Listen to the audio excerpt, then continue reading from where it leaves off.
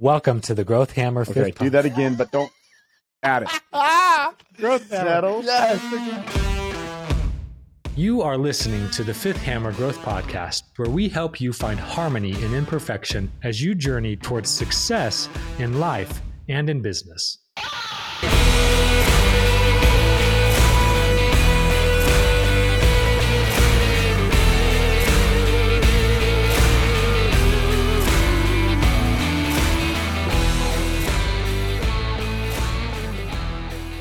So a couple years ago, we were working at Microbe Formulas. I was CEO. Spencer was chief of staff. Dave was VP of marketing.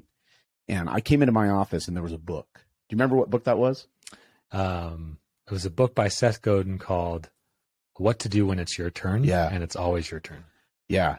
And I mean, there's a lot, and it's cool because it's kind of a compilation of short stories. Yeah. And there was a postcard inside the book, and I opened it up, and it was bookmarked to a story of Pythagoras and the fifth hammer. And on the back of that postcard, you wrote, "You are the fifth hammer."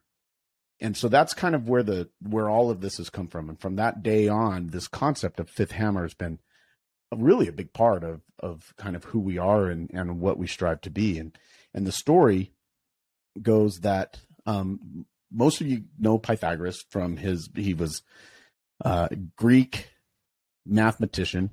The Pythagorean theorem and theory and formulas and things that he'd done are used even today. So he had a huge impact in the world of math. But at one point, he felt that he could solve the mysteries of the universe by understanding harmonics.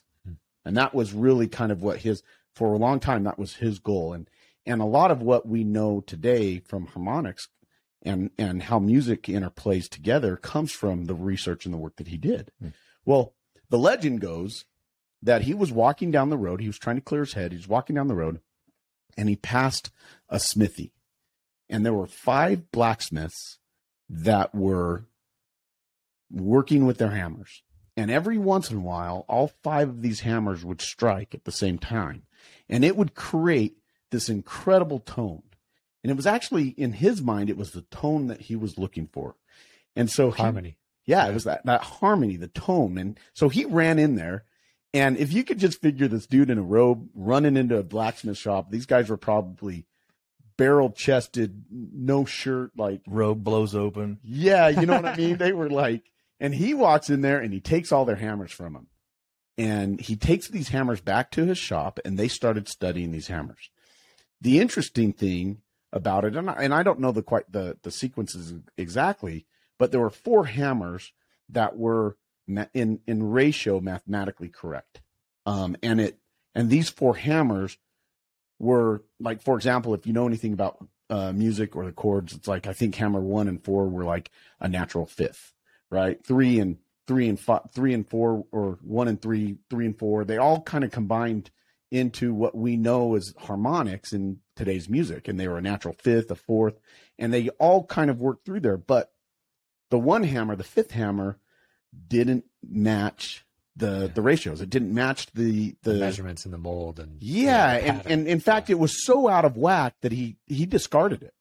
Right.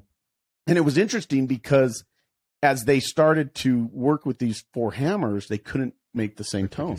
It wasn't the same sound that he was looking for until they brought that 5th hammer back in, even though it didn't match the ratios and mathematically it was incorrect. Mm-hmm. It wasn't until they brought that 5th hammer back in that it actually created the tone and the sound that they liked and that they were looking for.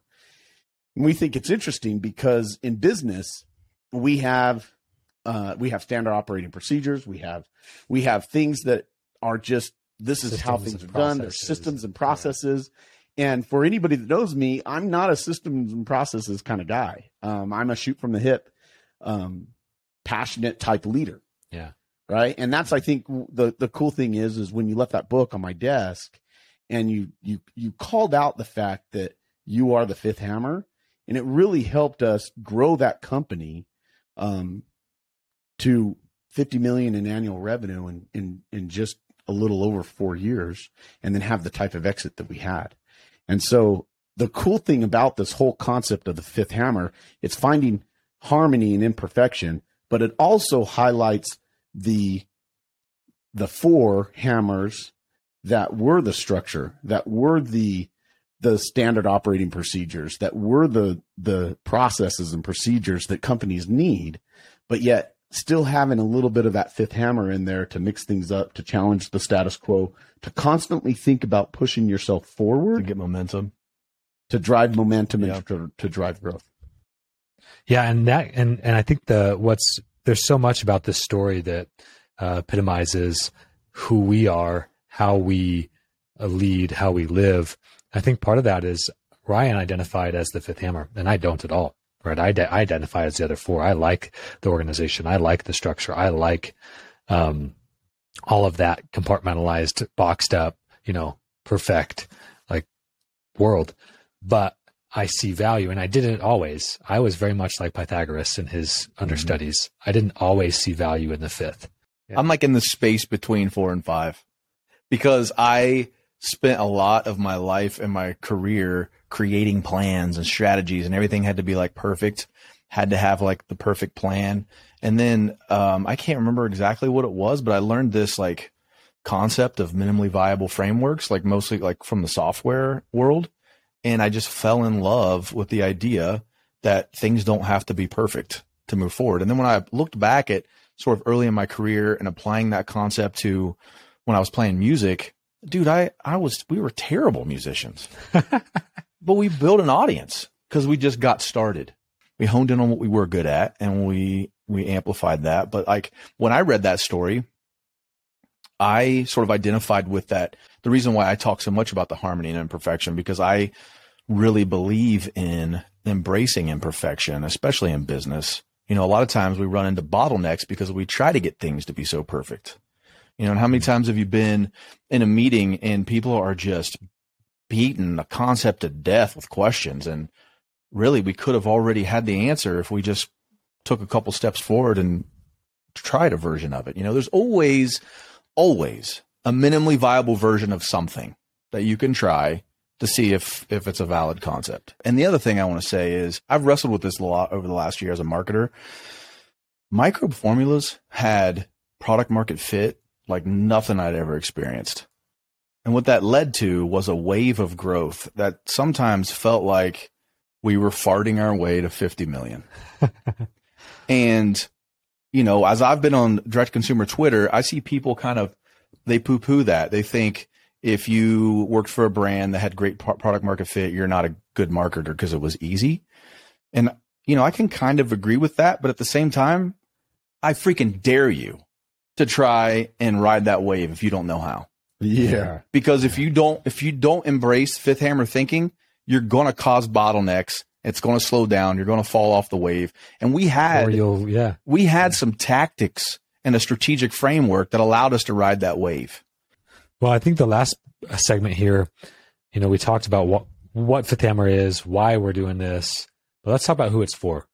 So I think that to answer that, I'll just talk a little bit about me getting involved with Microbe Formulas. And it started with my two business partners. One of them lived in my neighborhood, was a good friend. I went over to his house because he just moved in, and I was like, "Hey, how can I serve you?" And long story short, he looks at me and is like, "I need a CEO." And I think the key to that is that he was willing to accept the fact that he needed help. Yeah. Right. I think in every business that I've ever seen, there comes this point where you've taken it as far as you can take it, and you need help. Now, whether that help comes in the form of this podcast or comes in the form of hiring new people or bringing on new investors or what, there comes a point in your life where you get to a situation, and in order for you to take the next step up, or you either need a little bit of a push, or you need a little bit of help, or you need new ideas or new concepts or what, that will make you a better person, a better individual to the world, a better leader, a better employee, a better just better, right? Mm-hmm. And so for me, this is about helping that person that is trying to find that next level in their life. It's the ability to grow both personally and in your business. And the people that are looking for that next level, the people that are trying to figure out how do we turn the corner, there are some amazing stories that we're going to talk about and share, and some amazing experiences and frameworks that we put in place that allowed us to not only just ride the wave, but to stay ahead of it and to drive that thing to an amazing, amazing experience. A lot of the concepts that we're going to talk about, it seems like sometimes people don't understand, but like we kind of get them, and our teams that would embrace them would flourish from them. If you feel like maybe you're not understood, at work, every time you talk, nobody listens. I think this is for you. I think if your business is stuck, if you're in the Artex,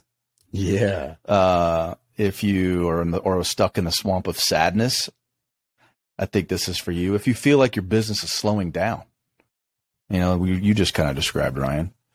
But I would also say, like, if you think it's growing like a weed and you can't control it, then, we'll have some, this is definitely for you as well. I mean, we're not surfers. Only one of us is a skateboarder. I've got terrible balance, but I can ride a growth wave, I think. Absolutely. Yeah. Yeah. I think just to add to that and wrap it up, I mean, if you have any interest in personal development, leadership development, continuous improvement, right? Whether that's personally, professionally, in business and marketing, as a leader of any capacity, right? Leading your own growth journey, leading in the home, leading within your company, leading without authority as someone that wants to make change, but may not have the title or the position. Like the concepts, the frameworks, the stories, the experiences, the tools and tips that we'll be sharing over these next episodes, you'll find a lot of value from. And if that's too broad for you, if you are seeking a 9-figure valuation, this podcast is for you.